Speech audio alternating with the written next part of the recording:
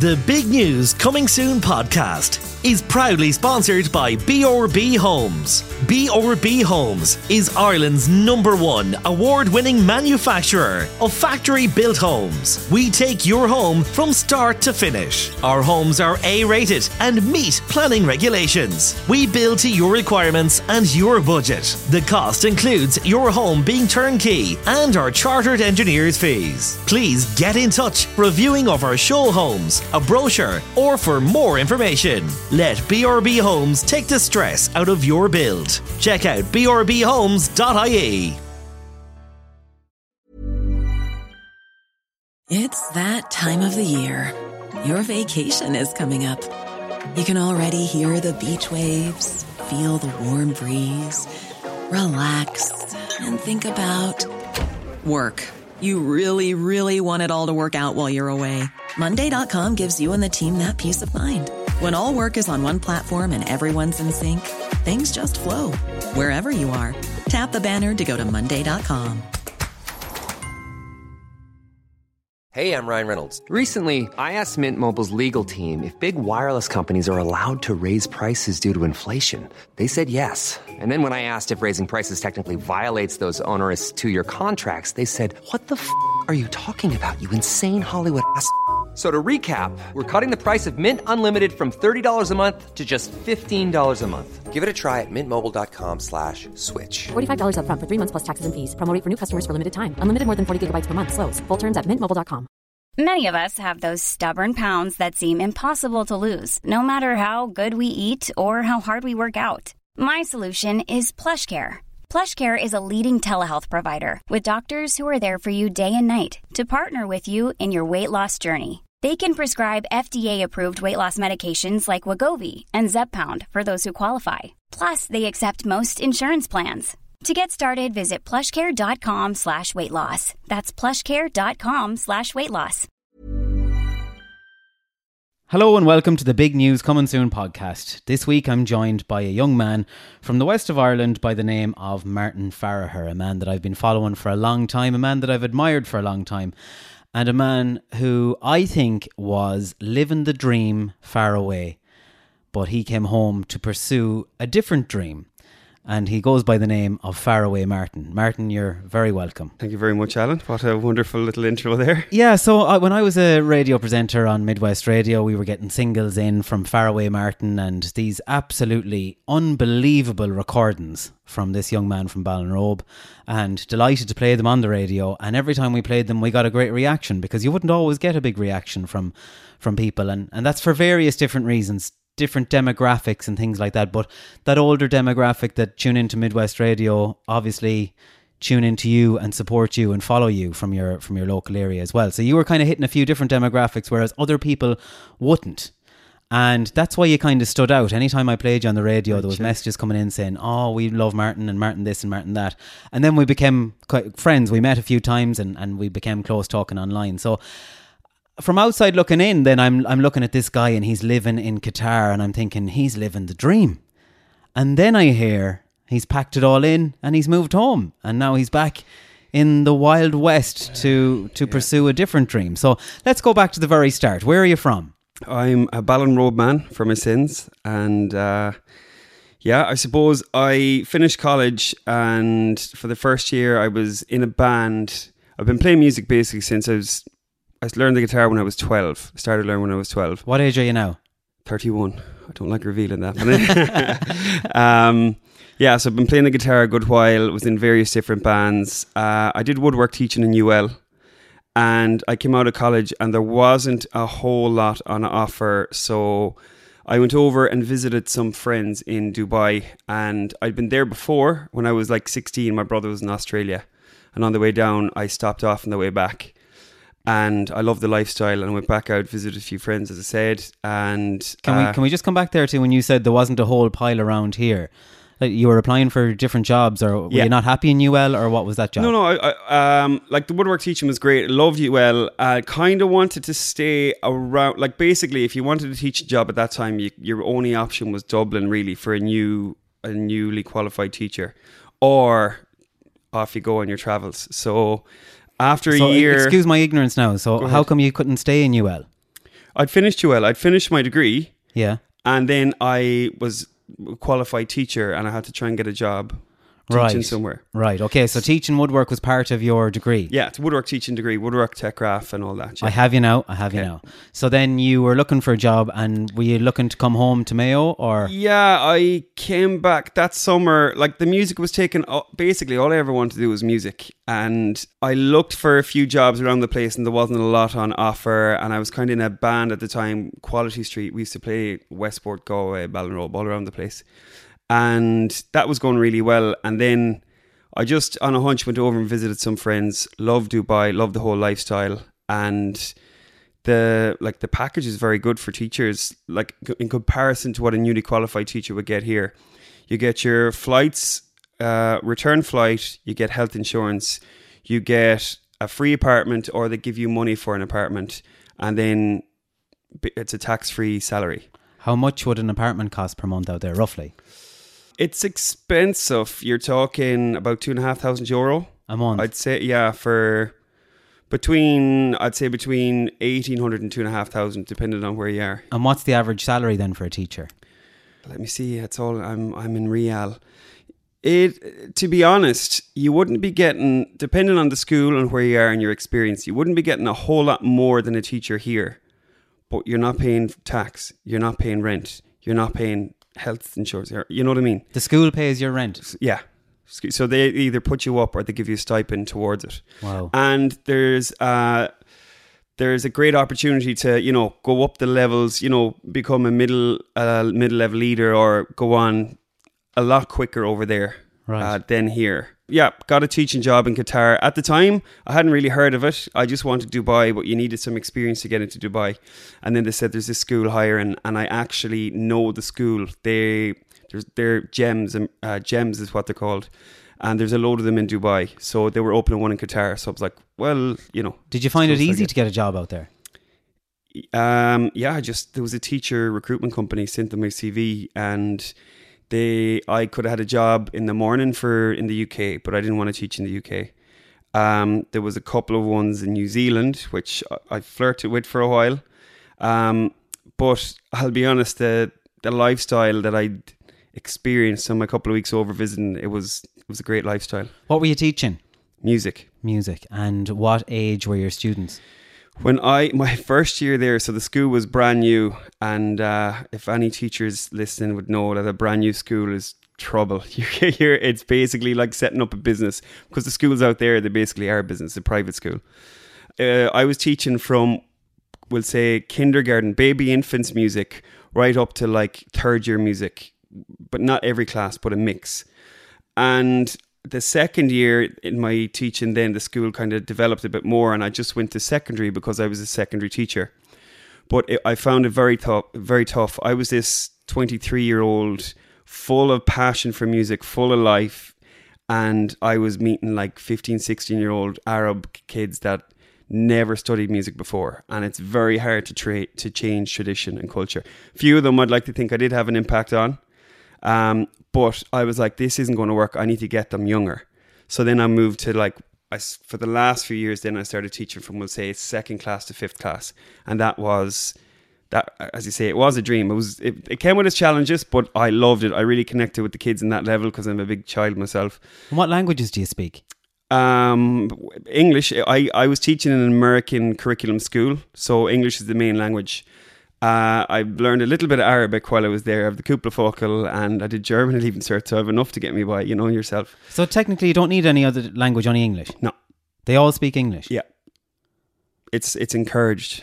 A lot of them are going to an American school or British school to improve their English in that. I'm fascinated by this. You said it's a brand new school. That must have been really cool. It must have been really cool to walk into a brand new school and have all brand new things compared to Irish schools. Yeah, well, it was all the supplies, everything was a long time coming. The school wasn't completely finished when we started school, so we were kind of just like getting what we could and putting whatever classes we could together at the start. But then when the school got going, like, there's a recording studio, there's a football, an AstroTurf football pitch, there's a basketball court in the roof, there's A basketball court on the roof? Yeah, that's only used a couple of weeks a year because it's too hot. Was there preference then for children that might have had rich parents?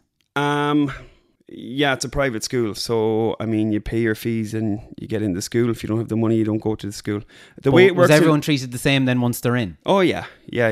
Well, they were in my class anyway. I didn't care who they were. Like we'd have royalty in the school, but like at the end of the day, there's an 8-year-old. That's do you know what I mean? They're just a kid. Is the money out there fascinating? It'll make you sick. Yeah. It'd make you sick. Tell me, like, explain, like, are you talking about kids being dropped off in Lamborghinis? Not exactly Lamborghinis, although it has happened, like, but no, we'll say a lot of families, a lot of the rich, so basically all types of families went to the school. A lot of expat kids, because they worked for companies that were subsidized their kids' education, so they were put in this school and whatever. The main thing for private schools, in my experience, and I've worked in a couple, is it is a business first, and it has to be, I guess, and education second. That's not to say that, you know, that there is no education there, because we've had some fantastic learning experiences in the school, but it's so different to teaching in Ireland. It's just so different. Chalk and cheese, it's completely different. Tell me some of the differences. Well, in the more, if you want to talk about money and rich, like a lot of families would have nannies, and the nannies the kids would be brought to school by the driver in their Land Cruiser or big brand new Nissan Patrol or some massive big car, and the nannies would walk the kids into school and leave them off and collect them and that. And so, not every family, but a lot of families, the rich families, would have had nannies out there. Birthdays in school, they'd be coming in and they'd be given like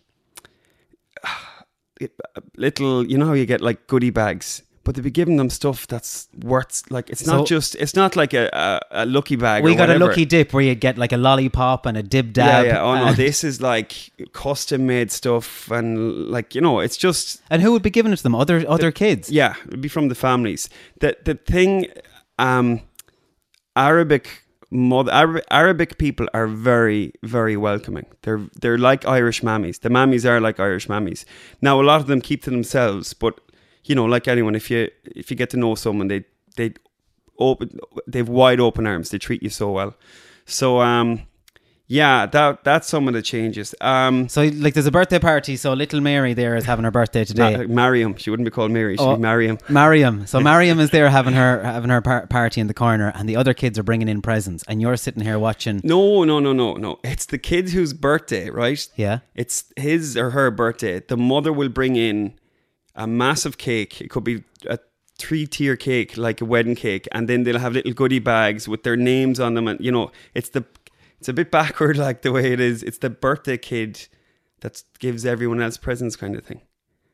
What? Yeah. So when it's your birthday, we all celebrate. You bring your stuff in, you celebrate. Yeah.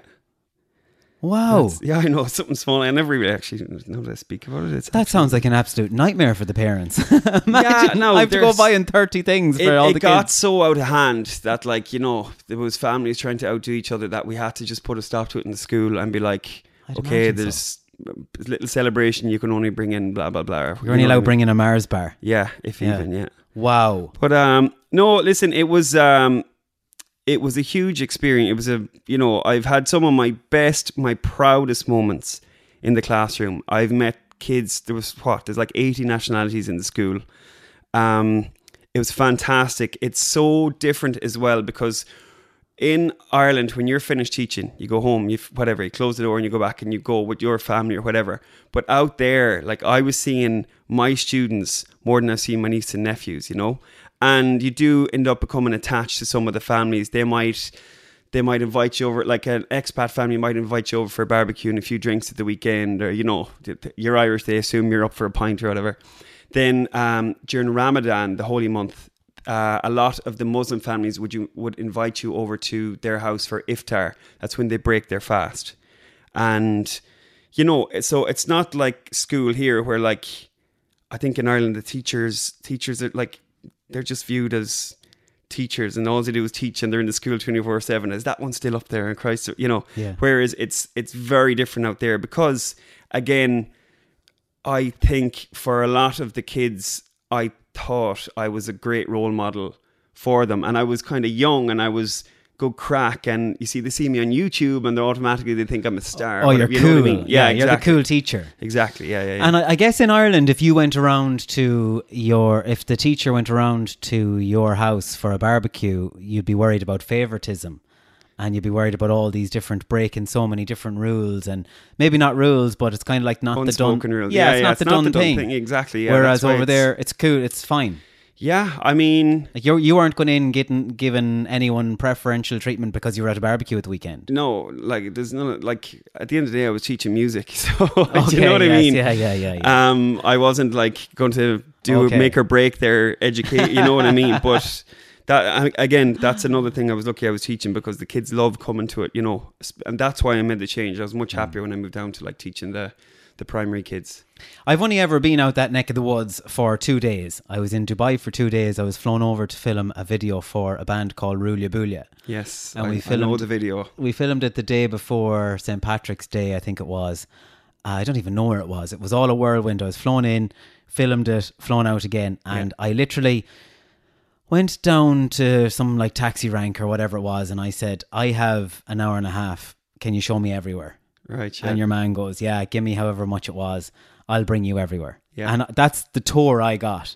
I got a whirlwind tour around. I got probably 20 minutes in the shopping centre, ran around. There was a big ice rink in there. Yeah. I just saw, but for the hour and a half that I got this tour, it was just money. Yeah. Everywhere you looked, it was the best of everything. Yeah. The best of handbags, the best of cars. Yeah.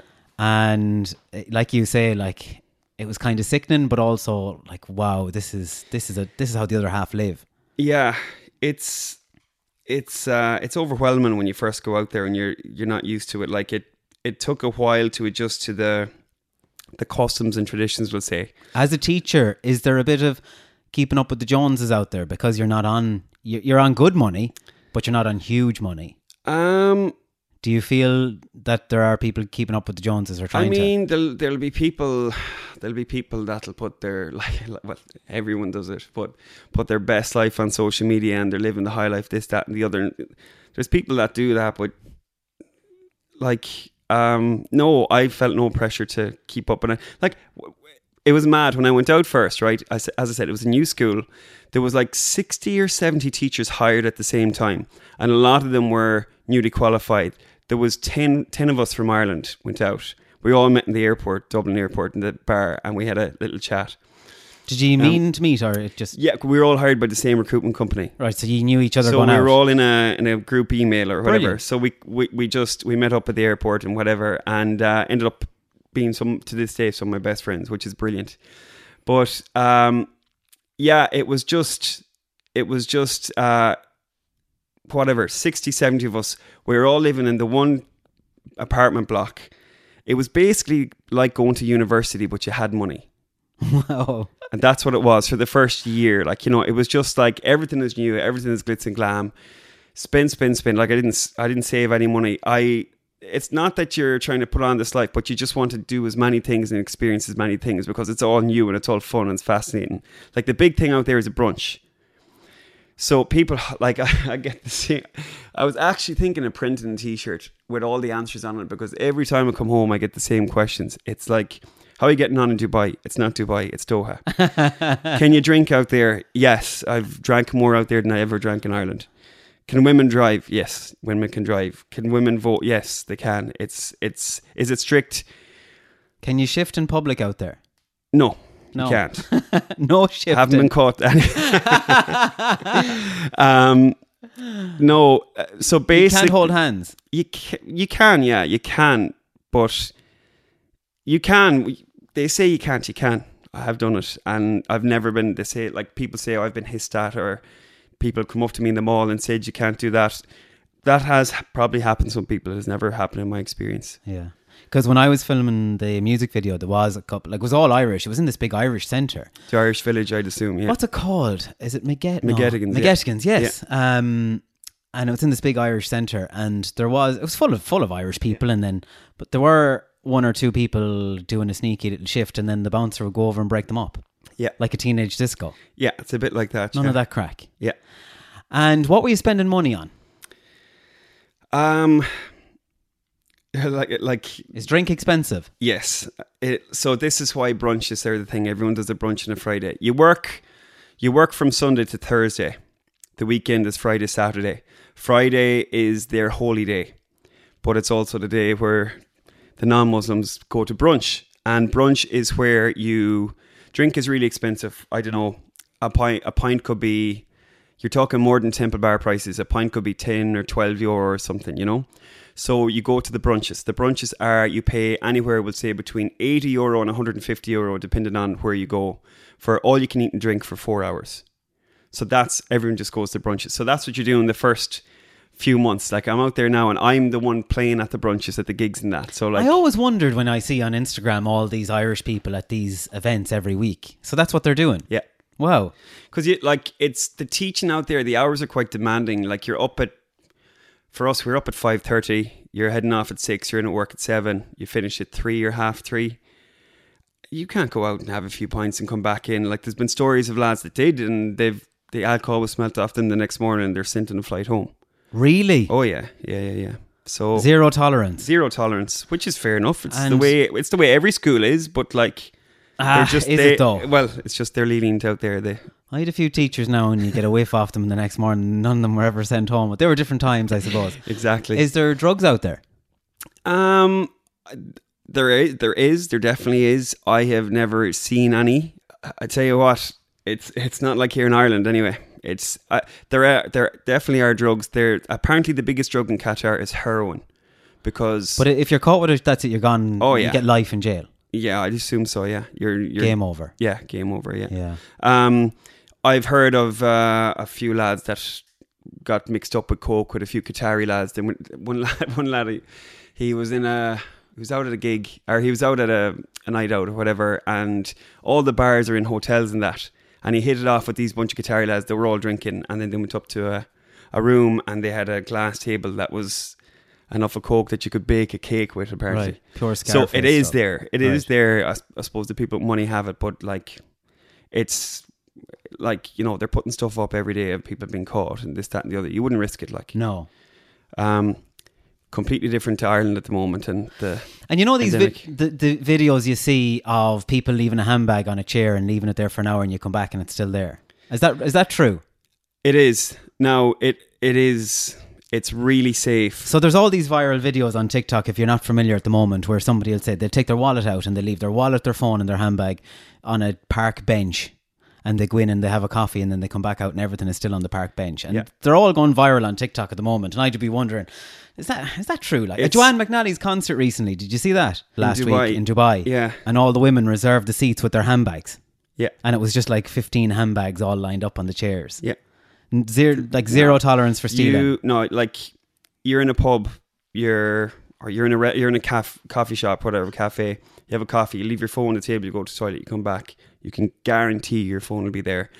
There might be the odd time. There was one time I lost my phone in a taxi, and I got it back the next day. Like, you know, they're very honest people. A lot of the Muslims are. Now, that's not to say it doesn't happen. Yeah, I had a bag of Faraway Martin t-shirts merch stolen from a gig one night. But I think that was just someone else that was jealous. That just, whatever. Probably an Irish person. Well, possibly. But no, it is. Wow. It's extremely safe in that regard. The roads are extremely unsafe. The driving is chaotic out there. There's no penalty points or anything like that. There's no penalty points. There's fines. There's hefty fines. But like, did you drive out there? Yeah. Did you have a car? Yeah. You owned a car? I own a car over there, yeah. What kind of car did you own? Mitsubishi Pajero, 3.5 litre petrol. Wow. You wouldn't... I couldn't drive to Castlebar with it. It'd drive everything. Here. It'd drive past everything except a petrol station. Yeah, exactly. And is that notiony? Is that like a real notiony thing to have out there? That is your lower end of the spectrum expat car. Oh, is it? Oh, complete. No, it's a 2008. It's not, you know... How much was it, roughly? About €5,000, €5,000. Okay, not Cars, expensive. yeah, cars can be cheap out there. You see a lot of people go out and the glitz and glam goes to their head and they get a loan for a big fancy Corvette or, this happens a lot. And how much is the car insurance? It's the good thing about there is you insure the car. It's not like here. So if the car is insured, anyone can drive it. Right. Which is great. It's the way I think every other country in the world works, apart from Ireland and England. But it's not dear. It's only like €300 or €400 for fully comp for the year. Right. And that's for anyone to drive it, as I said. So you're here telling me this story about you rocked out, you got a job handy enough, they paid your rent, you were on good money, you were living your best life, everything was going great. What are the downsides? What are the negatives then to living in Qatar teaching? My dream has always just been music, and I'm not going to say I conquered Qatar, but I got pretty much every goal I set. I achieved it. I've been very, very fortunate. Have a huge support network out there. The great thing about out there is it's full of expats from all over the world. They're more supportive out there than they are at home. It's like this. I'm a little taste of home for a lot of people, and for everyone else, for the non-Irish people, I'm a bit of crack. Or, we know how to put on a show or whatever. Like, I'm very fortunate. I've got some great lads in the band with me out there, from a couple of Irish lads and from all over, really. But what I mean is, if you do a gig in Castlebar tonight, you might get, 20 people at it. Let's just say, hypothetically speaking. Yeah. But if word gets out over there that you're doing a gig in a pub, everyone and their mother that's Irish is going to go in because you're Irish and they're going to support you. It kind of was that case, but I've been there since 2015 now, so I think it is like worn off a bit. The novelty is worn off. The novelty is worn off, but the reason to pack it all up is there is no original music scene out there. I'm one of very few artists that are really giving it a go, and I have to say the radio stations out there, one of them, QBS in particular, they've been so supportive, play me all the time. They actually played one of my songs in the space of like a month. They played it 200 and something times. You just would not get that support here. And it's, again, they just see someone giving a go and, trying the original music thing, and it's new out there. Like, right, well, a big fish in a small pond. QBS then, is that on a par with RT2FM or Midwest Radio? Yeah. It would be the biggest English station out there. And do you get any royalties from that? Is there IMRO or anything like that? No, there's talk of it, but no, not yet. But that's fine, because the support of 200 it's not plays. Fine, Alan. No, but the support of 200 plays alone on a huge radio station is mega. It's bizarre hopping in the car or driving home from work and your song comes on the radio. It's just the most bizarre feeling ever. And you know what kills me is all these fake musicians that they put it on TikTok that their song is on. It's so obvious they know what's coming on at this time. But you see this in Ireland a lot, where a country music singer is tuned into a radio station and they request their song and their song gets played, and then they're in the car going, "Oh my God, can't believe they're playing my song." Yeah. Well, I know from inside. Oh yeah. You requested it. Yeah. We played it. Yeah. And that's it. Alan, I used to enjoy social media and all that, but I think it's just gone so fake now. Just the music side of things anyway. It's just gone... Everyone's trying everything just to rise above, which I get it, because there isn't many other options to do, because it's very hard to make it. There's so much noise out there. As I was saying, in Qatar, big fish in a small pond, but here I'm a drop in the ocean compared to the talent that's in this country, and how hard it is to get up. So that was my main reason for moving back. I tried it in 2019. I quit teaching, moved home. I did a tour. I think that's when we really connected up. I was doing the 32 county tour in the van. That went almost really well. I got to 23 out of the 32, and then unfortunately there was a bereavement in the family. Oh, sorry to hear that. And then COVID came along, and then I was sitting on my arse for 6 months doing nothing, no gigs, and I was like, there's a job out there for me. I went back to my old school again. They were very welcoming. And so where are you at now at the moment? You've packed it all in and you've moved home, to try and make it as a singer in Ireland. Yeah, that's the long and short of it. Yeah, I'm going to be going back over to Qatar. I'll be spending probably half my time there. I'm well set up there, and I suppose the main reason really is my girlfriend, or now fiance, is over there. So I have to be back and over. I'm sitting here and I'm thinking, right, you're a 31-year-old lad, you're living in Qatar, you have a good job, good money, seem to have a good lifestyle, happy with the music out there. Why on earth would you come back to Ireland to try and make it as a singer in a country that, even if you did make it as a singer in Ireland, you're never going to make huge money? You're You're never, unless you're Dermot Kennedy. Yeah. And there's a big difference between Dermot Kennedy and, you know, I don't know. I don't even want to say the next name. Now, but you know what I mean? Like, it's like this, Alan. As you said, I'm 31. I reckon I've a couple of years left of me before kids come along and all this. I don't want to be sitting on the couch with a young lad or a young little girl on my lap saying, I should have done this, I should have done that. I just said, excuse my language, but I said, F it. I'm going to pack it up. If I don't do it now, I'll never get the chance again. That's the main reason, yeah. Could you not make it in Qatar? Could you not tick all your boxes and fulfill your dreams in Qatar? No. Why not? I can't even tick all the boxes and fulfill my dreams in Ireland. Not for the dreams I have. You're talking Dermot. But Kennedy, Ireland's that's where different. I want to be. Ireland, you know, we don't allow people to become celebrities and become famous in Ireland. Yeah, well, it's only the very small few that get through. I'll be honest. I've had great success in Qatar. I've played main stage at the Formula 1 Grand Prix. Played main stage at the MotoGP. I played in front of 40,000 people the opening night of the FIFA World Cup. And I'm hoping some of that success will echo back here in Ireland. Now I'm here, I'm releasing a new song soon and I have a few gigs coming up and I'm just like, I give it everything. The classroom will always be there. I don't hate teaching. I really enjoy teaching. It's very fulfilling. I get a lot out of it. But at the same time, I have this little fire in me and I either have to make it blow up or put it out, and I'm just gonna, just give the music a go. It's mad. People think I'm absolutely mad, but like, I was on great money, and I spent most of my money traveling. That's where most of my money went. But I don't think you're mad. I admire you. I admire you an awful lot for having the courage to give up that and come back to Ireland and give it a go. I really, really admire that. I'll be honest with you. There's days where up and down. There's days where it's like, what the hell have I done? What am I doing? And then there's other days where it's like, I've got this. This is going well. You know what I mean? It takes a lot of courage, and the majority of people wouldn't have that courage to pack in their job and say, I'm going to try and chase my dreams. Yeah. They wouldn't. Yeah. I suppose people admire me for that. And talk to me then about the World Cup. So I'm sitting here in the west of Ireland and I watch this fella with a really slick, shit-hot music video on the roof of some building in Dubai singing, I've got fire. I got fire now, baby. Yeah, I got soul. And I'm not one to be messed with. You ought to know. You're on TV screens and you're on radio, and has that been the pinnacle of your career so far? I would say out there, yes. But I was hoping that was my ticket. I was like...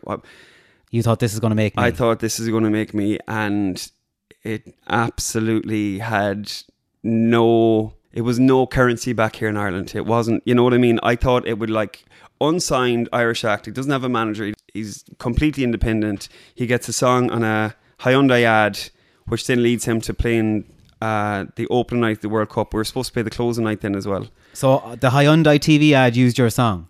Yeah, so right. they made it was an online ad campaign, and I think it was shown in Qatar only then as well, because Hyundai were one of the main sponsors for the World Cup. So did they pay you for that? Yes, yeah. So I got paid for that, and then that went well, and then I suppose the fact that we had already played the Formula 1 and the MotoGP and different big festivals out there, we would have been like, of the local acts, we would have been one of the first ones that would get the call for the World Cup. Who's we? Had you a band? Yeah. And then how it works, Hyundai come along and they say, we want to use your song on our TV ad and we're going to use it for 3 months or 6 months or 9 months. And they pay you. That's how it works in Ireland. Is that how it works out there? Yeah, it was basically a once-off cash payment type thing. But they can't use it forever. They can't use it forever, no. No, they have to use it for so many months. It was only for the duration of the World. It was like, it wasn't even 3 months. It was only from when it came out up to the end of the World Cup. Right. And then you made a music video in one of the Hyundais, did you? No, that's me in the ad. You're in the ad? I'm in the Hyundai ad playing the song. So they put you in the ad as well? Yeah. So that's more money. That's more bank. It was all one. It was all one deal. No, you know? I know. I'm not trying to take away from it. That's just huge. Yeah, I mean, it was. Most singers would just get the song, but then they asked you to be when you have a face like this. yeah. Well, they asked you to be in the video itself. Yeah, well, you see, it's a very, I Got Fired is a very upbeat song. It goes with the kind of festival vibe and kind of anthem vibe. So it was like just the car driving around all these coupes in the city. And So how do you get these gigs then? How do you get these gigs with Formula One and FIFA? Who's ringing you? Who's contacting you? It's basically from, I had a bit of a reputation there for, we were a good cover band and we did all the brunches and all that. And then I started releasing music, and then a few TikToks caught a bit of traction out there. We were doing gigs on the paddleboards. I know you were mad for that. We did that, and we did ones in different places, and a few of them started to blow up, and we started to ask to get this, that and the other. And So for people who don't know, you'd go out and you'd sit on a paddleboard and you'd have a little ukulele and a guitar and a trumpet. Yeah, and there'd be gigs in the middle of the water with people just sitting on paddleboards listening to you and a couple of lads strumming away. It started with, we did one video singing Three Little Birds, and I uploaded that, and it did really well. And then people started seeing us. It's like there's a load of apartment blocks in a horseshoe shape. Yeah. And there's a beach inside that horseshoe, and everyone in the apartments looking out can see who's in the water or whatever. Alabama, Arkansas, I do love them on par, not the way that I do love you. Well, holy moly, me oh my, you're the apple of my eye. Girl, I never loved one like you. Man, oh man, you're my best friend, screaming to the nothingness. There ain't nothing that I need. Well, hot and heavy pumpkin pie, cotton candy, Jesus Christ. Girl, no one ever pleased me for like you. Oh, let me go home. Home is whenever I'm with you. We went out another day, and people saw us and they started coming out. So like, then there was, I don't know, 10, 15, 20 people.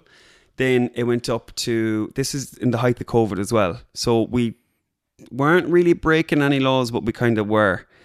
And then it got to the point where there was a couple of hundred people there, and the police were called, and we had to abandon ship. We couldn't do it. It was just something different. And I suppose all that traction online all led to the Formula One, which all led to Hyundai stuff, which all led to the World Cup stuff. But I have to say, I thought that especially the FIFA World Cup thing, would be huge back here in Ireland. It didn't get any traction whatsoever, because the whole World Cup here, there was just so much controversy around it. Yeah. We were afraid to cover the World Cup here. That's the thing. People were afraid to cover it. It was only negative stuff. I went on to Joe Duffy myself because I was listening to absolute bull by people that didn't, like, I've been living in the country for, at that point, 7 years, nearly 8 years. And like, I was setting the record straight kind of for what was going on. In what sense? So we were hearing horror stories that people were dying at the side of the road, and they were just kind of kicking them to the curb and saying, right, next. Yeah, well, I cannot confirm or deny that. There definitely has been deaths. But during the duration of the stadiums being built and the whole city being built, Qatar actually did improve their working laws, and they did improve their minor improvements, but they have improved them. What was killing me was, it was like people were anti-Qatar, but yet they'll pop off to Dubai for a couple of weeks. And, you know, it was just the pure hypocrisy of that. It was just driving me nuts. When they're the exact same. Do you think no one died building the big Burj that everyone likes to go up and get photos? You know what I mean? It just hasn't been covered. For me, the whole World Cup, the British media, which led to the Irish media, it was just Islamophobia. You're not going to hear any of this stuff in the USA in a couple of years' time. And like, their human rights violations they're atrocious. Like, but I think personally that it comes back to Islamophobia. It was the first time I was in the Middle East, and it was like a fear of them, like what the Saudis do now. They're taking over golf, they're taking over soccer, they're taking football. You know what I mean? I think it was a bit of that. I was working in a supermarket chain, and we had an American store manager. He wasn't a manager. What was he called? An area manager, you know? And he came over from America, and he was on his, whatever they call it, where you come over to Ireland and you do a couple of years here, and then he was going moving back. Opposite to a J1. Yeah, he was going moving back anyway. Where he was moving to, he needed to learn Spanish. Spanish was nearly the first language, whichever part of America he was going to. I can't remember at the time. But I just remember thinking to myself, God, I'd love that. Like, I'd love to go out there, and I'd love to do this job out there for a while. And I remember saying to him one day, you know, what would be the chances of me getting a transfer out to America and trying it out there? And his exact response, and I often talk about this to my brother, he goes, Alan, you wouldn't last 5 minutes out there. And like, I'm a hard worker. I'm not afraid of work and I don't shy away from it. And I said, why wouldn't I? We don't got any of this EU regulation bullshit out there, he goes. Yeah. He goes, you work when we need you to work and you finish when we're finished. Yeah. And that's exactly what he said. He said you wouldn't, and like EU regulations, what are they? We work 39 hours and we had to give them 2 consecutive days off. Yeah. You know, and you had to get your half an hour break and then your 15-minute break. And he just said, look, it doesn't exist out there. It's just perception, really, isn't it? Yeah. And you're getting excited, right? So let's go back to that time. You're getting excited. You're like, wow, I'm going to be the man in the Hyundai TV ad. This is mega. I'm going to be the fella on the FIFA song.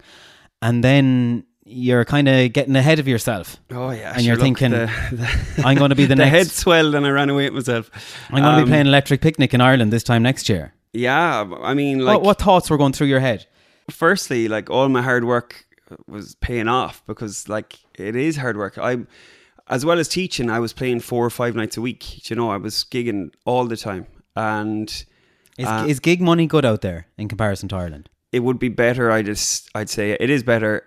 But the beauty about it, Alan, is you don't need to you just rock up, you plug your guitar and you play it. There's no carrying heavy equipment through the smoking area in the pissing rain at 2 o'clock in the morning. Well, all the gear is built in. But yeah, there's sound engineers in most of the hotels and that. So yeah. Wow, that's like the dream. Yeah. Yeah, it is. I'm heading back in 3 weeks, 4 or 6 weeks for that reason. Right. And of course to see Sean as well. Yeah. That's the main reason. The main reason is to see the fiance and do a few gigs. Brilliant. But like, in saying that, why would I come home? My heart's at home. I love Ireland. I love the crack. You can't compare Ireland to anywhere else. It's head and shoulders above the rest, no matter where you are. It's definitely changing. I've really noticed since I came home, inflation, the price of things. I've noticed, like, people are now very, I don't know, racist here. They're very hostile. It's hostile. It's like a cooking pot, pressure pot, I think.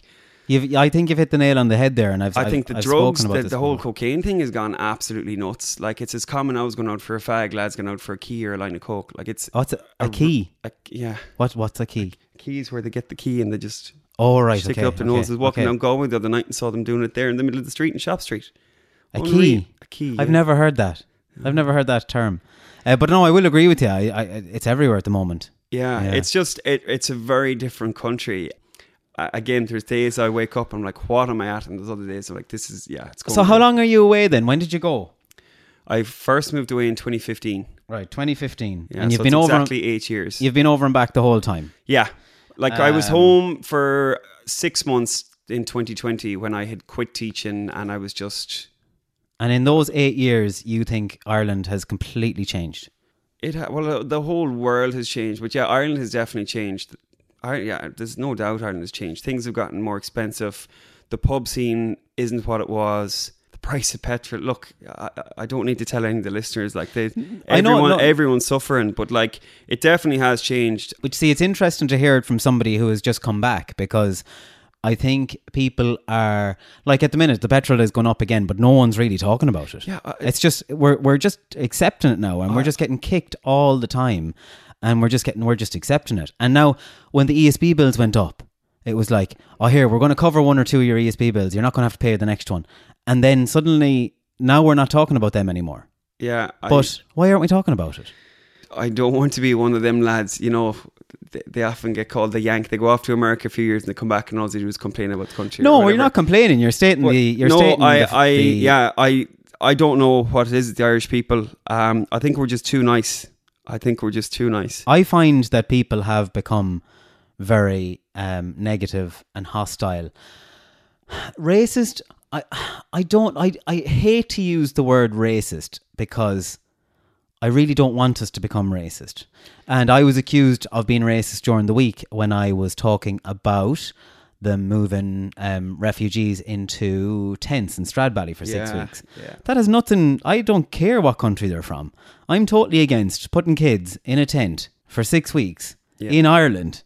That's what I'm against. Yeah. And then the problem I had was, where are they going to go in 6 weeks? Because I'm here living in this house and I'm on daft every week. Yeah. There's no houses. There's nothing, no. There's no houses available. And whatever is available, I can't afford it. Yeah. And I'm here reading about these people being moved into a modular house and their bills are €40. That's how much they're paying for their ESB, their broadband, their bins. Yeah, it's... And I'm pissed off. Yeah. But it's not making me racist. I'm pissed off. Yeah, well, at that's the you government. personally, yeah, but like, going back, I think the Irish people are too nice. They're letting the government walk all over them. It's not these poor people that are coming to our country. No. Like, the Irish people, like, I immigrated myself. The Irish people built America. There isn't a bloody country in the world that doesn't, or a town or city in the world that doesn't have an Irish pub, or, you know, we've been everywhere. So I'm all about looking after those that need looking after, but that also means looking after us, as in the Irish people need looking after. I think, going back to what you say, people are afraid to talk about the World Cup. I think people now are so on the fence about everything. I think this whole cancel culture thing as well is just, I think that's really changed Ireland. There's been so many people on Twitter. There's been so much right wing and so much left wing, and there's so, do you know what I mean? It's very one and the other, with whether it's homelessness, whether it's LGBTQ plus or any of that, whether it's, you know, but I do think that the government are walking all over us, and, you know, Oh, they are. That There's no corruption in question. RT is just a cherry on top of what's actually There's going on. no question there, and I don't think many people would disagree with you. Yeah, but like, it's, I don't know, where do we go from here? I don't know. I don't know. have the answer. I'll have to write a song about it. You can come home and try to make it as a huge singer and maybe make it and maybe not. Yeah. Or you can live a really good, happy, healthy, successful life in Qatar and be financially stable. Yeah, the thing is, this decision, as I said, I'm happy enough to go back teaching whenever. It's not permanent. Like, I'm going to give it a go. If I don't try it now, I'll have regret in the future. What does your fiance want to do? We will eventually be moving home, or like, we've planning permission to build a house. But when we got planning permission, there was maybe an idea we could afford it. Now we can't afford to build it all. Like, not. Do you ever think about a factory built house? Yeah. Anyways, I know where I can You know get you someone, one. do you? I know a man. you give me a good discount. He might look after you. I'll put in a word for you. B&B Homes make your dream home a reality. We do it all from start to finish. Your one-stop shop to becoming a homeowner. Log on to brbhomes.ie. So you have planning permission. Yeah, we applied in 2020. We got it in 2021, and like So do you have 5 years then to build, or how long? 5 years. Yeah, I think you can get it extended and all that, but Right. we're just. Yeah, but it's another noose around your neck too. Like, if you're not, I mean, it is now ready that the fact that I'm not earning and all that. But so, as I say, people think I'm mad and all that, but I just have this. My students' families will say I'm so passionate about music. Like, it's, I live and breathe it. So I need to give it a go. You know I'm what I mean? enjoying talking to you because it's really interesting talking to a young man that loves life as much as you do. Like, you're really sociable. You love traveling. You love life. You love gigging. You love talking to people, meeting people. And I'm probably the opposite. I wouldn't be as sociable as you. I'm not that gone on meeting new people. You won't sit in a restaurant on your own and eating your own. No, I won't do that. I've done it a couple of times, and As a I'm very proud of myself when I do it. But the thought of me moving out to somewhere like Qatar on my own and trying to make new friends, I just don't think I'd ever be able to do that. I'd never be able to do that. You'd think that. But it's getting very close. And I had this discussion a couple of days ago. You offer me a job somewhere in another country that's stable and that can give me a bit of security, and I will absolutely bite your arm off. I hear you. Yeah, definitely. I've no education. I can't go teaching. I don't know what I can do. I can market anything. I can sell sand to the Arabs. That's what I can do. I've been doing it for 8 years, so I have. If there's anyone that wants to give me a marketing job and can pay my rent in Qatar, I'll take it. They call me Martin Mohammed out there, so they do. Martin Mohammed? Yeah, Why? Because that's the name. It's the most common name. Like, okay. it's actually the most common name in Galway last year as well. Did you know that? Mohammed? Yeah. I didn't, but I'd believe it. How many countries have you visited? 45. And are you mad to tick them all off? I was. When I started going, it very much became a box ticking exercise. But now that I'm pushing on a bit, I'm more about the the comfort and the leisure, as opposed to Yeah.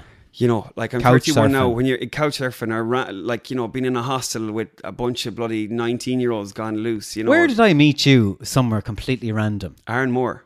Aaron Moore. Yeah.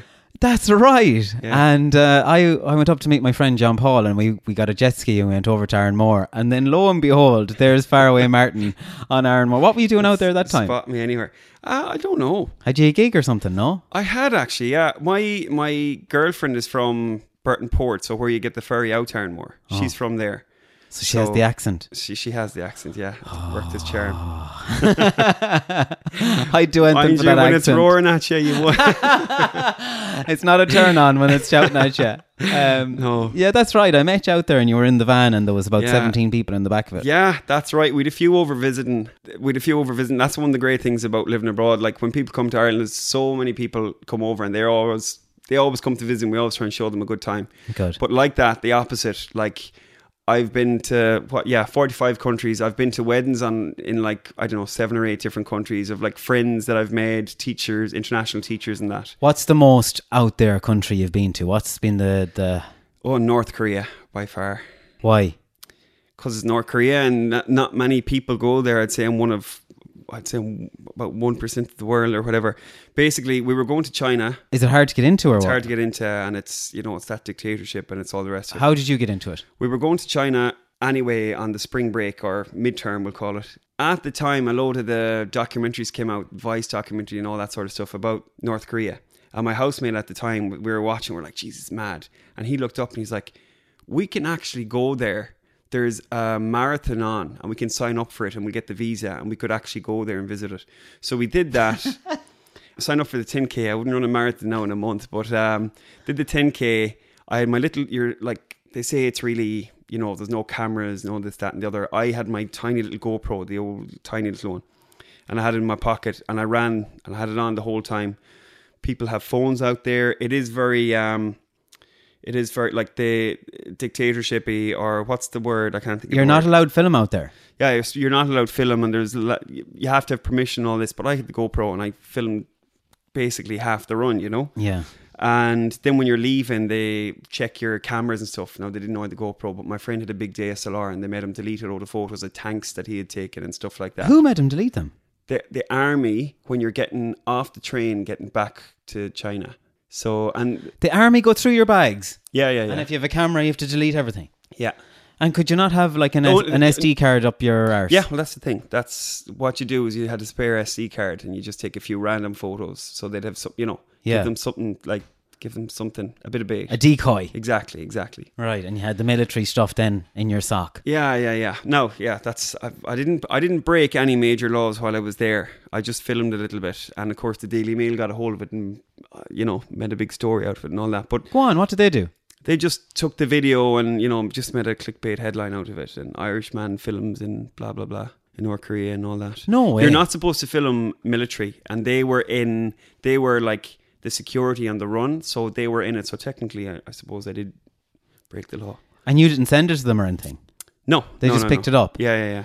And would you be worried now about, well, obviously you're never going to go back there I won't again. be going back. No, I won't be going back. Been there, done that. I got brought in when I was in Dubai. I got brought into a room, a really, really intimidating room. Yeah. And obviously I had 2 bags of camera gear with me at the time when I was going out. And you need permission as well out there, don't you? You do. To film in public. I need to get a permit off the government for every single performance I do. And how do you do that? Online, is it? Or? Mainly the event organizer or the venue will apply for it and all that, but it's pure control. Like it is. And you have to pay for it. They do. And then is there a chance that you don't get the permit? Yeah, I have had to cancel so many gigs. Why would they be turned down? Didn't get the permit in it. Didn't get the application in time. Didn't, you know, it was over a holy holiday or. Yeah, it happens. And sometimes they'll close a venue down if they were playing music too loud or didn't have the right person the right day. They would punish them. So I was brought in when I went out. I flew out with the band and there was probably 5 or 6 of us in our party and I was dragged in. I went in, I presented my passport and your man held the passport and he stood there and he didn't say anything to me. And he was waiting and waiting, and I was looking at him, and he wasn't doing anything. And then this other man came over, really, really intimidating, military-style man. And the man that had my passport hands him the passport and says, follow him. And this is my first experience of Dubai, just after landing. And get brought into this room, and it's just mirrors everywhere. And I was left waiting in that room for not long, maybe 10 or 15 minutes. Long 10 minutes, though. It was a long time. Jeez, Yeah. It was a long time. Yeah. And I was the last one through, so the band didn't know what had happened. Yeah. They didn't know where I was gone. And I was 10 minutes in this room, maybe. And then this man comes in. He takes my fingerprints. He scans my eyeballs. Tells me to sit down. Leaves me another 10 or 15 minutes. Then comes in, hands me my passport and tells me to leave. I said, what was that about? And he goes, we thought you were somebody else. Right, yeah. Yeah, it doesn't surprise me. You have that mug on you. I had a stamp on my passport for Egypt, and somebody said maybe it was that. Possibly, but I don't know. Sometimes it's just random like that. It was awful intimidating. But yeah. I got my passport taken off me coming back into Qatar one day because I lined up. You know how it's the zigzag, you know those pulley belt things? Yeah. They do the zigzag. I ducked under. Instead of walking zigzag, I was wrecked. I was after traveling from 14 hours from America or something. I was wrecked, so I ducked under.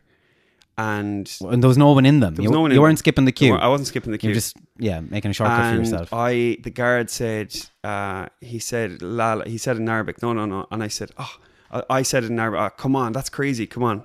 And he assumed I called him crazy. I said, la, imagine that's the couple of fuckle of Arabic I have. Yeah.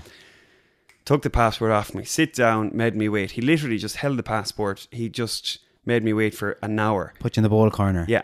And it's like, just for this, it's just a power trip. You know what I mean? So that's what some of that could be. But yeah, I mean, it's not a place you'd mess around with the law or anything because it's, you know. Do you know what I really... It's frightening. You'll probably laugh at this. I was really intrigued by the women. Yeah. Because all you can see is eyes. Yeah. And they have the most beautiful eyes in the world. Yeah. They must spend about 2 hours doing the eyes before they leave the house. The makeup, they're so intriguing. You're just looking at these eyes thinking, I bet you she is savage looking. They are absolutely beautiful women. They definitely are. Yeah. And there's no getting with them out there, is there? I've heard a few tales.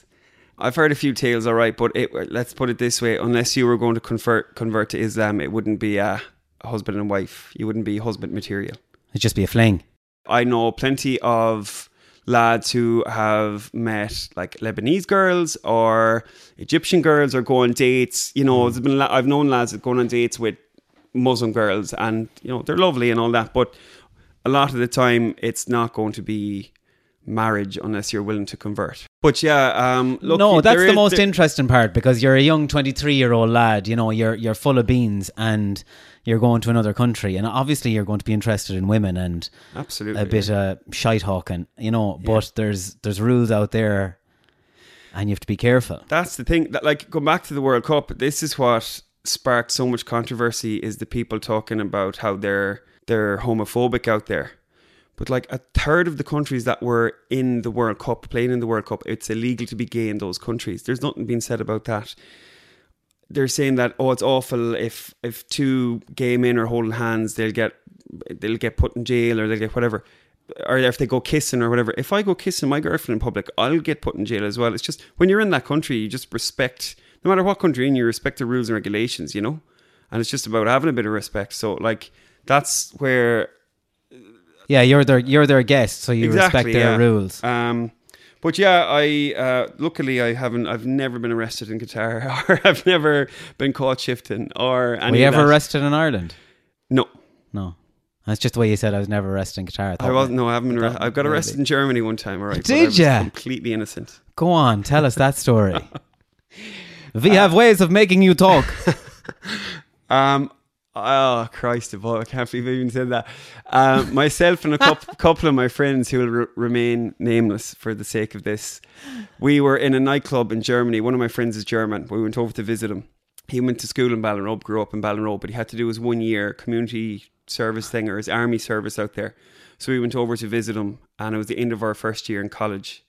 I remember I was wearing an Ireland rugby jersey and the other lad was wearing a Kildare football jersey. Like, we couldn't have stood out more, like, you know. Couldn't have been more Irish. Oh, like a tin of Coke in a Fanta shop. We were just, didn't look right. But then we were outside and I studied German. I did it for the Leaving Cert. So I was trying every single word I had, chatting up these couple of German girls. And the boys came out, the 3 lads, and there was a 3-wheel truck, fruit truck. And they toppled it over on its side. Who did? The lads. Your lads? Yeah, they were drunk and stupid. So they Wow. toppled it over. And yeah, they ran. So I ran with them. And two of the boys got away. The German lad was German, so he got away. Okay. One of the other lads hid. Then me and my other friend, let's call him John, we hid behind a car. It was the only car in the car park. And next thing, 3 squad cars came in and surrounded us. And the 2 of us got taken off. And I was like, I kept saying it wasn't me. I was like, take my fingerprints. I was like, I'm not even drunk. Breathalyze me. Ik ben niet vol. I'm not drunk. I kept saying. So they came in and breathalyzed me anyway. Sure, it was. You know all the Kupla Fuckle to get you out of bother anyway. Is that the first thing you learn when you go into a new country? Learn how to say, this is crazy, or it wasn't me, or I'm not drunk. Well, that's, I tell you what. It's, What's I'm not drunk in North Korean? they like to drink over there, so thankfully I didn't have to So use go that on, one. you were brought into the police station. Brought into the police station, myself and John were put in separate interrogation rooms. He was cacking the pants. He was very nervous. He'd no German. And then when they came in, I said, breathalyze my friend. They were having crack at us by this stage.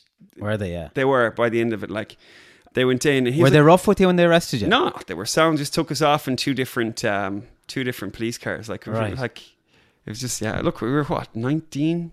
You know.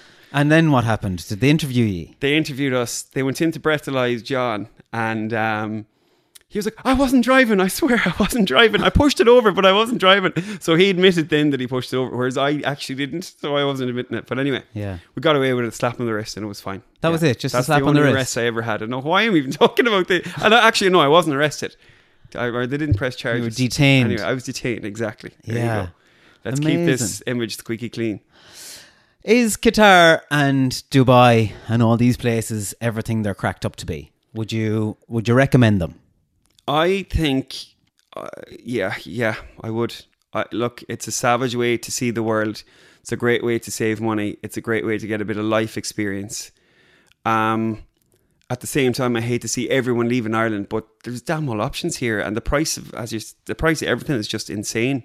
Like this inflation bubble hasn't really hit the Middle East. It's always been expensive there, but the salary matches it. And the fact that you don't have to pay for rent, health insurance, this, that and the other, or let's say your rent is subsidised, you mightn't have to pay all of it. It's a great option. It's probably the best thing I've ever done because it's led to so many fantastic things in my life. Like, ended up finding my fiance there, like met a Donegal girl in a pub out there, you know. Traveled all around the world, got so many amazing opportunities playing music, taught some of the most fantastic kids, had some great experiences. So yeah, I wouldn't tell, it's not for everyone. There's people over there and they only last a while. I was very lucky. I was in a very good school. My principal was really, really good to me. The people I worked with were good. The families there were so supportive. You hear people going over and they're in nightmare schools, and you know, everyone's situation is different. You know, at the end of the season then, like at the summer holidays, where we would bring maybe a box of chocolates or a one for all voucher into our teachers. What did you get? I got a Ballon d'Or, you know the thing? Yeah. That Messi's going to get or whoever. Yeah. I got one of them saying Mr. Martin this year. That's made from gold, I think. No way. I got the coolest gift I got was a Swiss Army knife from a Swiss family that says "Thanks, Mr. Martin," and a little note saying this isn't a weapon; it's what the kids get for their Holy Communion, and it's used to open beer bottles, and it's used for camping and this, that, and the other.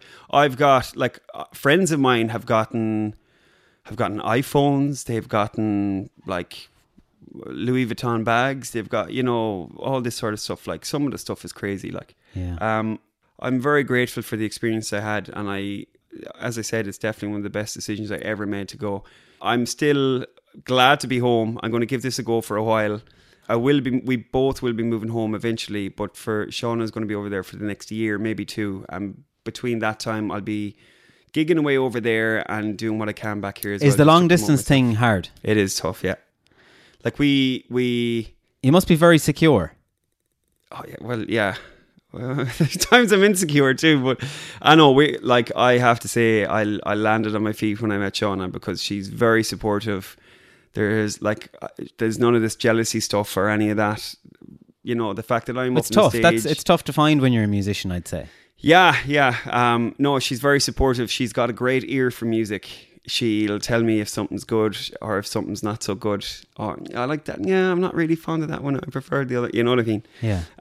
She She won't blow smoke up your arse. No, definitely not. But she definitely is biased at the same time. Yeah. So yeah, When's the last time you saw her? It'll be 3 weeks ago now, I'd say. And you're not going to see her again for how long? Another 3. It'll be 6 weeks. 6 weeks. So, Well, that's not too bad. It's not too bad. Sure, you could be living in Ballinrobe and Well, Limerick and not absolutely. see each other for Absolutely. But like, we lived together, we drove to work together, we worked together, we were glued to the hip for the last while, you know, so it is. Sounds like torture. Yeah. Yeah. No, Do you know I'm what? only messing. I'm only messing. I'm jealous. For a lot of people it is, but I have to say we're like, I'm very laid back and she's very laid back. I'd be highly strung in certain ways, but No, I'm delighted. You sound like a match made in heaven. I'm delighted for you, and congratulations on your engagement. Where did you propose? Rutland Island, the one beside Aaronmore. That's where her family With the originally little from. houses on it? Yes. Cool. It's such a cool Oh, island. it's unbelievable, yeah. There's one street. Yeah, Duck Street. Yeah, there's one street on the island. So, yeah, that's our song. There's a song by Mad Dog McRae called Dancing on Duck Street. It's beautiful, and it's about that. So you proposed out there. Was it just the two of you? Yeah, and her cousin as well. She kind of helped me. It was, you know, the big beach that faces Aaronmore. Yeah. I'd it written, well, her cousin Sarah wrote it on that. Right. And she hadn't a clue. I spent the last 3 years convincing her that I didn't believe in marriage, the biggest waste of money, and this, that, and the other. Any wedding we go to, I'd be, oh, this is a big, absolute waste of money. This is a con. Yeah. So all part of the long-term plan. She hadn't a clue. Right. I had a drone as well. I have an old Mavic Air, and of course it wouldn't, like the plan was we were going down to the beach to, you know, I wanted to get some shots of the sunset or whatever for my next song or whatever. Yeah. And when we got down there, the drone wouldn't work. And then the dog tried to eat the drone and all mental. And I was like, right, let's just walk down towards the beach. So she was going to see it written on the drone, we'll say. But we just had to walk onto the beach and she saw it and she... No, I can just imagine her reading it like from this perspective going, what does that say? Does it? Yeah, and you there going, face oh shock. no. She just... I gave up on the whole drone thing. I was like, right, how am I going to do that? Like, I'm normally very cool. I don't get nervous going on stage or any of that. But Did she suspect anything? No, she hadn't a clue. But she's looking back. She's like, how could I? You were so flustered. Like, I was sweating. I dropped the ring. Like, I dropped the box. I dropped the drone. I couldn't find my phone. I left it down in the grass and in the dune. I couldn't. It was all this sort of stuff. It was like everything that could have gone wrong went wrong. But she said yes, so it's all worth it. Were you nervous that she mightn't? No. You knew it, yeah. I So you were don't just- mean to sound cocky or confident No. there, but I had enough bloody... So you were anxious then that you just wanted it to go well? I just wanted it to go perfect, yeah, because, yeah. Oh. But, no, it didn't, but it did. It was great. Oh, that's brilliant. That's brilliant. Well done. Fair fucks to you.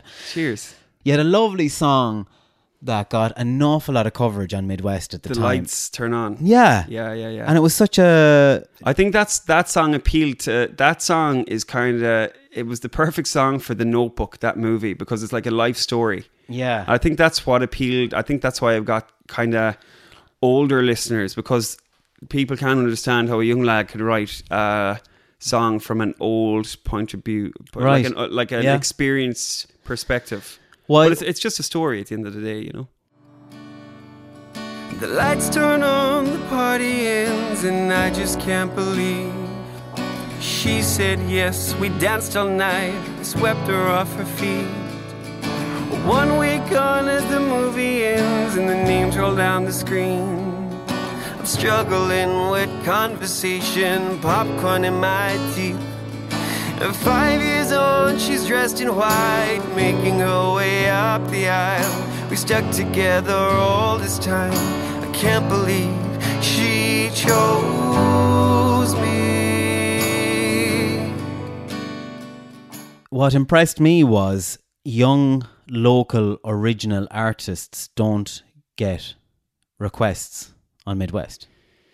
Well, Alan, that goes back to the problem of local artists don't get played in, like Irish acts don't get played on Irish radio for the most part.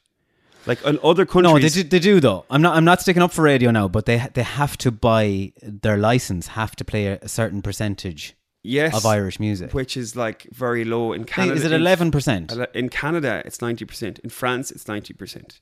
Like, but right, let's just say if we turned our radio stations into 90% Irish music, would people enjoy them? Well, I'm not saying... Midwest, by the way, is something like 70% Midwest or 80%. Is 100%. Midwest is the best station. No, and I'm not sticking up for them. So if they're 60 or 70% Irish, probably 50% of that is country. It's country, yeah. And then it's whatever else seeps in that's been launched or that might have been requested. No, absolutely. So that's what puts them ahead. They're not playing the Faraway Martins or the Lisa Cannys or the, they're not playing that as much as they should. Yeah. But in general, I'm not saying like Midwest are brilliant. They're brilliant. Tommy Marin has been like a godfather to me. So he's a gentleman. They're very supportive. They're of local, yeah.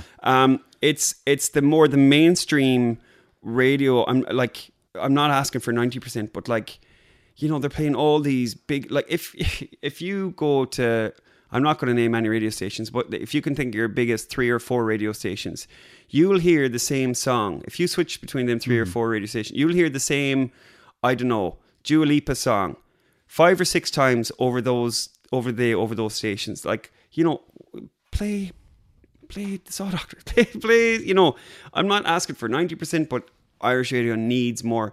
It's putting money back into the economy, the royalties, everything.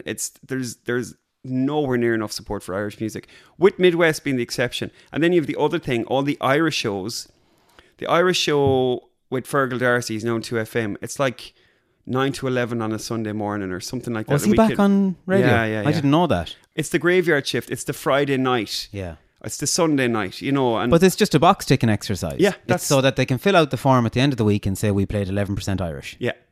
Yeah. Now, I don't know if it's 11, but it was. It was once upon a time. It's not much more than it now, I can guarantee you. But not only that, then a lot of it then will get played in the middle of the night. You know, at 4 o'clock in the morning. You're 100% right. You're 100% right there. But then there was this fantastic initiative to find the local hero. Yeah. And that was a great initiative because you had to find, was it 6 or 7 artists in the local area? The radio station had to play them. Yeah. They had to support them. They had to give them the online platform. And then I know this because I was over that project in Midwest for the very first one. And then we had to fill out forms and we had to download all the audio of every time we played it and how often we played it. And we had to tick so many boxes. So for any radio station that wasn't complying, that was a fantastic exercise. Yeah. And the musicians got money at the end of it. Exactly, yeah. No, you know. it was brilliant, but it shouldn't be a once a year thing. No. You know. But, right, so let's try... Alan, the country is flooded with talent. But that's the other problem. It's flooded with talent. Yeah, that is the problem. It's so... There's so much noise. I think that's why I'm lucky. I was in Qatar. But it's flooded with shite too. Like, the country is absolutely flooded with shite that, you know, there might be a girl out there that looks amazing, or a fella, not saying a girl, but there might be a singer out there that looks amazing. He's in with everyone. Yeah. He has a cool TikTok, a cool Instagram page, and his dad knows your man over in that agency. I think that's Ireland summed up in every business, not just the music business, but you're 100% right. I get that a lot with look at my podcast, for instance. My podcast gets unbelievable downloads. No one talks about it. Yeah. It never gets media. I haven't been invited on any radio, no other national podcasts ever. Like, no one...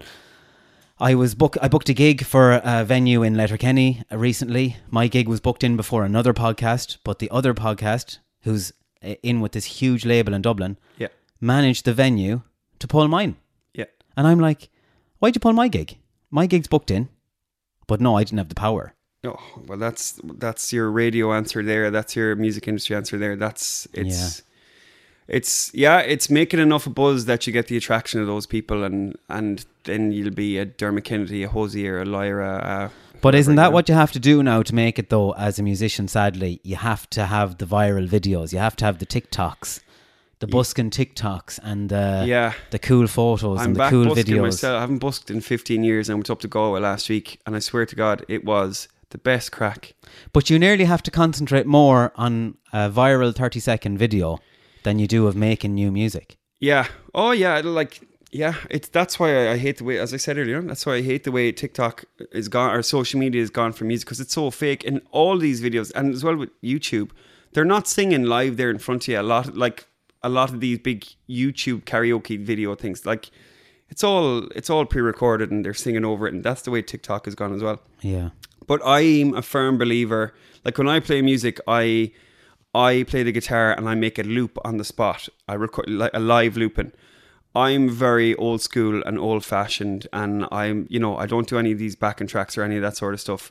But I think it's slowly going to come full circle, and people are getting all sick of this. It's the same crap. You see, the same 10 artists are trying the same 10 different trends to see will it click, and maybe it does click. And, I agree with you. Radio has gone very stale, and you're 100% right. You're hearing the same, like these songs from the Barbie movie. Yeah. Oh my God, they're on every station every 5 minutes. Yeah. The two or three songs from the Barbie movie. Yeah, they've fair enough. It is the highest grossing movie in Ireland, all the rest of it. But there's just so much. And it's hilarious then how Nicki Minaj can have a song about a wet cat. Yeah. And we're here talking about the Wolf Tones playing at Electric Picnic. Yeah. Or we're trying to get a Christmas song cancelled from 1984. Yeah. And Nicki Minaj is talking about her wet cat. A very wet cat. A wet ass cat. Do you know? And no one is talking about Nicki Minaj. Yeah. The world's gone daft. The world has gone daft. Crazy. Yeah. I hate the way it's gone. I hate the way there's kind of an expectation of you to perform like a monkey to get your music heard, or just, to get it seen, and it has to be a certain standard. And I just hate that. I'm going to do my own thing. I'm going to do it differently, but I still, as you said, I still have to be on TikTok. I have to be relevant. I have to have a TikTok, Instagram, a Facebook, a Twitter, a bloody, you have to have all that if you want to make it, because you don't know which one of them could click. And that's... Can I say something to you? Go ahead. Can you stop hating that? Yeah, I need to change my mentality. For as long as you hate that, it'll be a torture for me. It'll be a torture. But why don't you flip it on its head and do something on those platforms that you enjoy? Yeah. Instead of saying, I hate TikTok.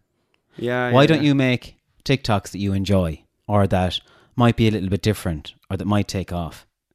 And try and be a little bit left to centre, instead of saying, I have to go and make a feckin' TikTok today. But it's not only that. It's like, you saw the big mass production video I did on top of a skyscraper in Doha.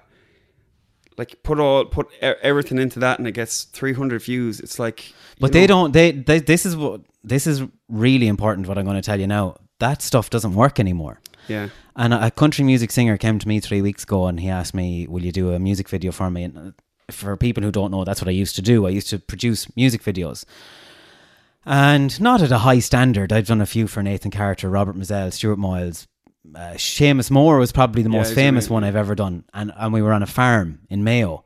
Do you know what I mean? But we went out to Spain and filmed one with Nathan Carter on a boat with his top off. Nice. But the most famous one was Seamus Moore feeding chickens in Ballintubber. But what I'm saying is that, look at Jazzy, for instance. Yeah. Jazzy now, there's no official music video for her new song. But the song blew up long before. There's a video out now, but the song blew up. But it's all short form content. I know what you're getting at. 15-second videos. Yeah. She's playing with puppies in a park. Yeah. And it's all short. But that's so easy, Martin. Yeah, I know it is. Yeah. The thought of going to a skyscraper and getting this big production and doing it, and then sitting down and refreshing the views, and how many views did that get, and how many views did that get?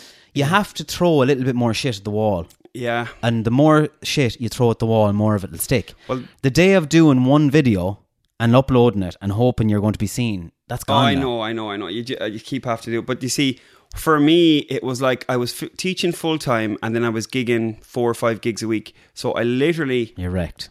I hadn't the energy. It consumed so much of your energy, Yeah. And... So now I'm at the stage now where, like, today I was recording short form content for this song that's coming up and thinking different things and all that. But she's popular, and she's the lady of the moment, right? She's the first #1 female in 14 years or something like that. Yeah. But if you look at her content, she ticked all the boxes. She did it right. She went to a carnival And on the night of the carnival, she made 6 videos. Yeah. She was in bumper cars for one.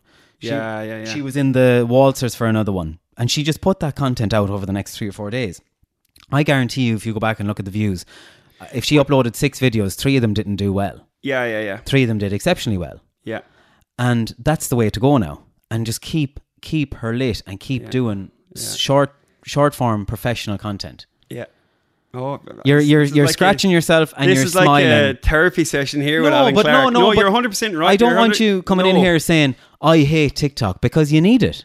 And as long as you hate it, you're not going to make it. I hate the way it's gone. I hate the way the fakeness of it. Yeah. That's what I hate about it. I still have to do it. Like I'm going to have to get my finger out of my arse. But you don't have to come on saying, oh, thanks a million to Louis Vuitton for sending me this handbag. You can still be yourself. Yeah, but that's completely what I am going to do. Yeah. Like as I said, the old school stuff I think is going to come back around full circle and not all this fake. I study marketing inside out, morning, noon and night. I live it, I breathe it. It's all I do. I watch everything. I watch brands, I watch businesses. When I go into a restaurant, I can't relax. I'm sitting down. I'm looking at the menu. I'm looking at the condition of the menu. I'm looking at the words on the menu. I'm looking at how everything is presented. I'm looking at when a server comes over and they clear your plates. I'm waiting for them to say, would you like a dessert? And then I'm saying, right, they didn't ask me, do I want a dessert? This company is losing money now. Right, because the waiter didn't say, can I get you anything else? Can I interest you in a dessert? We've got a lovely pavlova today. And everything, my mind never switches off, Martin. Ever, ever, ever.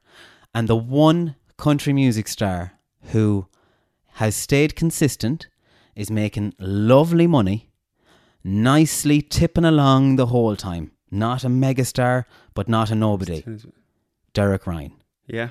And when you go back and you look at Derek Ryan's content 6 years ago, he was the first country music singer in Ireland to nail everything from the start. All his social media looked the same. He had uniformity across the lot. Yeah. He had a logo across the lot. Everything he did was the same. His Facebook, his Instagram, everything was the same. His posters were the same. Everything was professional. And he's a man that's just tipping along nicely, making lovely money from gigs, making lovely money from recording songs like he wrote the Tumblin' Paddy song, The Way I Am. Oh, right, yeah. I didn't know he wrote that. And he's a man that I've often told other country music singers starting out, just watch Derek Ryan. Yeah. Watch what he's doing. Because he just keeps it lit the whole time. Oh, yeah, and he's so consistent. Yeah. But the day of the big fancy music video sadly is gone, which is good though, because that video would have cost you 3,000 or 4,000. It could have cost you 10,000. Yeah. And now all you need to do is go to the beach. Yeah, exactly. Yeah. And get a Yeah, it's just I used to be great at one time and I enjoyed it, but it's just the way it's all gone. It's sucked the soul out of it for me. You know what I mean? Yeah. But no, I'm going to have to just pull my socks up and actually do it. And like releasing a song, it's all about social media content. And if it clicks online, then that helps with the Spotify, which helps with the radio. Like it's all a full circle thing, like, you know, which then agents will be interested in, and then, you know, you'll hopefully get bigger gigs and you'll get pulled into here, there and everywhere. And that's, so it's just that I couldn't do that while I was teaching and gigging all the time from Qatar. Right, so you had to make the sacrifice. That's the sacrifice I made. Don't get too bogged down on radio. Yeah, I have in the past. Radio plays don't mean a thing. They don't. Yeah. And don't be getting upset about it. And don't be wasting energy. Because I can tell you one thing. Radio is in a very difficult place. And the reason the likes of your cool, hip, regional radio stations aren't playing Faraway Martin is because they're afraid of losing listeners. Yeah. And it's nothing against you, but every radio station now is keeping it so safe that it's become boring. Yeah. Because they're all fighting for the same listeners. And you see these JNLR figures that come out every 3 months. And every radio station in the country goes, can't believe we're number one. Yeah. Every radio station in the country is number one that day. But they're number one in their town or in their village or in their region. Their category or whatever. Yeah, in their category. It's very easy to be number one. But it doesn't mean anything. And they're all just absolutely... They're all hemorrhaging listeners. They're hemorrhaging them to YouTube, to podcasts, to social media. And start pumping your energy into that. Start trying to get on more podcasts. Trying to focus your energy on online rather than radio. And Good to know. if you could get involved with the two Johnnies, do you know what I mean? Yeah, Is there any way you could get involved in the next Pints in a Field? I'd say once a month I get called Johnny B, whichever one I look like. I get called one of them once a month. Yeah. Played a gig in Kong a couple of weeks ago. And they're like, "Did you never tell you look like you ran from the two Johnnies?" But we must do a doppelganger test. But even like if you did a video on TikTok where you said, "Oh, people are calling me Johnny B," and then all the comments would be, "Oh yeah, if you ordered Johnny B on Wish, or if you ordered Johnny B," because people are nasty. Yeah, but if you can take that bit of crack and not get too bogged down about it, you're a handsome man. Yeah, you know you're a handsome man. You have your shit together. You have your fiance. It doesn't matter if a few people are giving you a bit of shit. I don't. That's the way forward. Embrace that. Yeah. If somebody tells you look like Johnny B, embrace it. Yeah. Run with it. Yeah. Okay. Whatever's hot, run with it. Go with it. Yeah. If you get a comment on TikTok saying you look like Johnny B, share that comment in another video. And then, and go with it. Yeah. Go with it. And see where it brings you. And jump on all these things. And I know you're saying you have to jump on these trends. But, you're just embracing these... like, a lot of people tell me at the minute I look like some footballer that plays for Liverpool. Jordan Henderson. Now, obviously I don't, but you don't think I do. But there's a particular time of wherever my beard is or my photo. There's a particular time of the month that I particularly look like him. Okay. And I could get thick about it, but I knocked the crack out of it. Yeah. Oh, completely. Yeah. No, I get you, and that's great advice. It's probably the kick up the arse I needed, because I've been so down about social media and down about radio and at times. It's no, you're 100% right. It's social media is where it's at. It's completely changed the world. Like online marketing, TikTok has completely changed the world. Yeah, it's just in radio stations you're dealing with a music controller who has to just keep everything safe. Yeah, you're not going to change his mind, and you're not going to get on the playlist unless you're cool, unless you're hip. Unless you're, a label behind you, pumping money into you. Maybe, but unless you're the cool dude on social media. Yeah. That's the way to do it. Yeah. And then, like I'm saying to you here, I'm sitting here thinking to myself, look at all these views I'm getting. So I spoke to somebody last week who told me that they are the most successful podcast, the fastest growing, most successful podcast in Ireland. And That they are. Okay. And they told me their figures. And their figures are on a par with mine. Right. And I didn't tell them my figures. Right, yeah. But my podcast... No, because I'm not like, oh, well, I get the same number as you. Yeah, of course. It's not a competition. Yeah. In my head, I'm thinking, why does my podcast sit at number 8 or 10 or 12 or 30 in the charts? And yours is at number 1 every week or number 2 every week. And I'm getting the same downloads as you. Yeah. And I could sit here going, oh, well, fuck this. I should be at number 1. And why is she at number 1? Yeah. But then I break it down in my head and I say, right, she brings out 2 a week and they're 25, 30 minutes. Yeah. So it's easy to be at number 1, because to get at number 1, you have to listen to so many minutes. There have to be so many downloads and so many completions. Yeah. Whereas I'm doing 2-hour-long podcasts. Yeah. So it takes people 2 or 3 times to finish them. Sittings, yeah, exactly. So it won't go to number 1. Yeah, that makes sense. But she's getting everything. She's getting Electric Picnic, she's getting TV, she's getting radio, she's getting newspapers, she's getting big brand deals. Yeah. She's getting absolutely everything. Yeah. And doing probably half the work I'm doing. Yeah. And I could sit here and go, oh, well. Would you, is that your goal, Alan? Is that what you want? No, what I want to do... My goal, it's a good question, because I don't know what my goal is. My goal is to get a bit of security, be self-employed and have a bit of security, whatever brand that is or whatever it is I do. Okay. But I also want to keep doing what I want to do. Yeah. I can turn this podcast into a real cool, funny, hip podcast and do 2 20-minute episodes a week. But I'm enjoying this too much. Yeah. I'm enjoying these chats. It's a more personal level and it's more you. I really enjoy talking to a young fella that left everything, went to Qatar, now he's coming back, and to find out your experiences and living through you. Because my life is actually quite boring. People do think I live this mad, exciting lifestyle and I'm on the road the whole time and this, that and the other. my life is a lot of meetings and stress and anxiety and sleepless nights, and I find my life quite challenging. So I enjoy talking to people like you. But again, Alan, you're seeing the best. People are seeing in your life what they see online, and like you think the same as me. Like, Jesus, I have the same insecurities and sleepless nights and this, that, and the other. Yeah. Like, sure, it all looks great, but like, do you know? Yeah.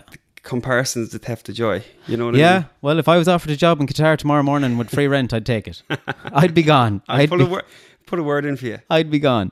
So to answer your question, I'll send your CV to QBS. I'm telling you, they'd love to hear from you. Yeah. Oh, I'd love it. Jeez, I'd love a job in radio out there. To answer your question, I just want to be me. Yeah. And I want to keep doing these chats, and I couldn't give a shite about getting a TV interview. Right. And I've got a new manager now, and lovely.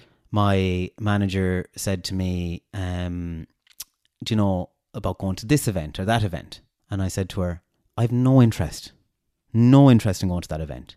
Yeah. And she said, but this one's going to be there and that one's going to be there and it's going to be really cool. And I'm like, that's going to cost me money. Yeah. I'm going to have to drive up to Dublin and be at an event and be seen holding a glass of this beside such a one. And I have no interest in that. I'd rather stay at home tonight and worry about my next podcast. Yeah. Unless there's somebody at that event that I really want to meet. That I really, really admire, and or there's a product that I really support. Believe in. The reason Lewis Capaldi does so well is because he doesn't give a shit and he's 100% himself. Yeah. Another person is Garen, your mate Garen. He's loved. He's a genius. Yeah. But he's 100% himself. You know what I mean? He is a genius. If you could 3D print a social media genius, Garen is what you would get. Yeah. He has ticked all the boxes. Yeah, he's a man now that can go online, review stuff, do ads, get paid, and he doesn't have people in his comments going, oh, look at your man sold out. Cowboy's a great example of that, right? Cowboy puts up a video every day. He has to be creative and think about content every day, and every day he makes people laugh. Yeah. For free. Every day. And he has to take the shit and the good and the bad, but then he drinks a pint and he gets paid to drink a pint. And the comments are, oh, you're a fucking sellout. Yeah. That's Ireland. You don't get that. Do you know another example? And we'll finish up now because we're kind of going on a mad rant here. This was really interesting to me last night. There's a girl on RTE News Instagram, and she's doing these news reports from her bedroom. Okay. So it might be a house that was struck by lightning and went on fire in Kildare. And she does the report from her bedroom. Or it might be about a particular lipstick. And she does a really good job and she uploads it. All the comments are about the girl. Oh my God, RT, where did you get this? Is this a TY work experience girl after taking over? Do you not verify your content? Blah, blah, blah. And then last night I came across one on BBC, the exact same format. It was a young girl from England. She looked the same, probably 18, 19, studying journalism. Yeah. She was doing a story on a plane where a plane had to turn around because a passenger ran up the middle aisle with diarrhea. Yes. Right? So I went into the comments and none of the comments were giving her shit. Yeah. In England. I think Irish people, so many... the Savage Eye have made fun of it or have addressed it. So many different things. I think Irish people are great at supporting you when you're the underdog. And I think when people get that little bit of success, yeah, it's like who's your man? Who does he think he is? Yeah, that's I think they're great when you're starting out. Or when I think people, especially locally, people are. I have to say, I have fantastic supporters here and abroad, but here I was in the petrol station the other day. A fella said that song you did from that film, and he was on about Shallow from the movie with Lady Gaga. I did that video in a stairwell about 5 years ago, and he's like, I listen to that every couple of weeks. It's a video that I'd completely forgotten about. You don't realise the stuff you're making, that it actually means so much to some people. Yeah. But some people are great. That's a mass generalisation that everyone's begrudging. But a lot of people will support you, and then as soon as you get a taste of success, they're like, oh, who is that? See you next Tuesday, I think he is now. You know what I mean? Yeah. How do you feel after our chat today? Good, man. Good. Yeah. I appreciate the advice and fair play to you for keep going. And I know it's not easy. And like I've always looked up to you on. Oh, you're looking up to the wrong man. Not in a height way, but in in a like online. Fair play to you, and you're not afraid to put yourself out there. And what's the beauty of it? It's kind of been the theme of this the whole way through. Is you're yourself. You've been yourself, and the way you sit down on the couch and talk to people in the evening, it's like you're sitting down beside you having a chat, and that's great. You know, I was great at that, and then I just got fed up of it all. But like as you said, I'm just going to have to go head first into it again. Yeah. Go home now and do a deep dive when I get home now. I'd love to try and find that fire and put it back in your belly. Because look, when I get a bit of success, if I get a bit of success, or let's stay positive, it'll come back. Do you know what I mean? Like I was spoiled. I had a couple of videos that went mega viral. Like I had a video that was on, I did bungee jump, and the phone fell out of my pocket, and that was on Good Morning America. It was on CNN, BBC. It went to everywhere. Now it wasn't viral for the right reason, but you know what I mean. And I got a huge gave you a bit of fire. Yeah, and it gave me great confidence as well. And although I made an absolute gobshite of myself, if you Google Irish guy loses bungee jumping, you'll see me. It's shameful. Right. But anyway, hard work, consistency, and collaborations. Yeah, consistency is 100% the key there. But yeah, you're dead right. They're the three things I would. Yeah, that's very well put. Little guru. Rub my belly here for good luck. Right, Faraway Martin, how can people follow you online? Faraway Martin everywhere. I have music on Spotify, Apple Music, YouTube, and then I'm on all the social media places, TikTok, Facebook, Instagram, everywhere apart from any of the dating websites. You'll find me. Is there dating websites out in Qatar? Oh, there's Tinder, yeah, and Bumble and all them ones you're on. Right. And you might have hope yet. Do lads have good success on them? Yeah. Yeah. Girls have more success because there's so few girls. There's more men than women over there, so girls can... Really? Girls have their pick, yeah. They have their pick? Yeah. Oh, sure, Jesus. That'd be no good to me. Ah, no, you wouldn't know. If I fell into a field of nettles, I wouldn't get stung. I better stay put in Mayo, so... Faraway Martin, thank you for your honesty. Thank you for your great chat, great companionship. Thank you very much. And keep her lit. 100%.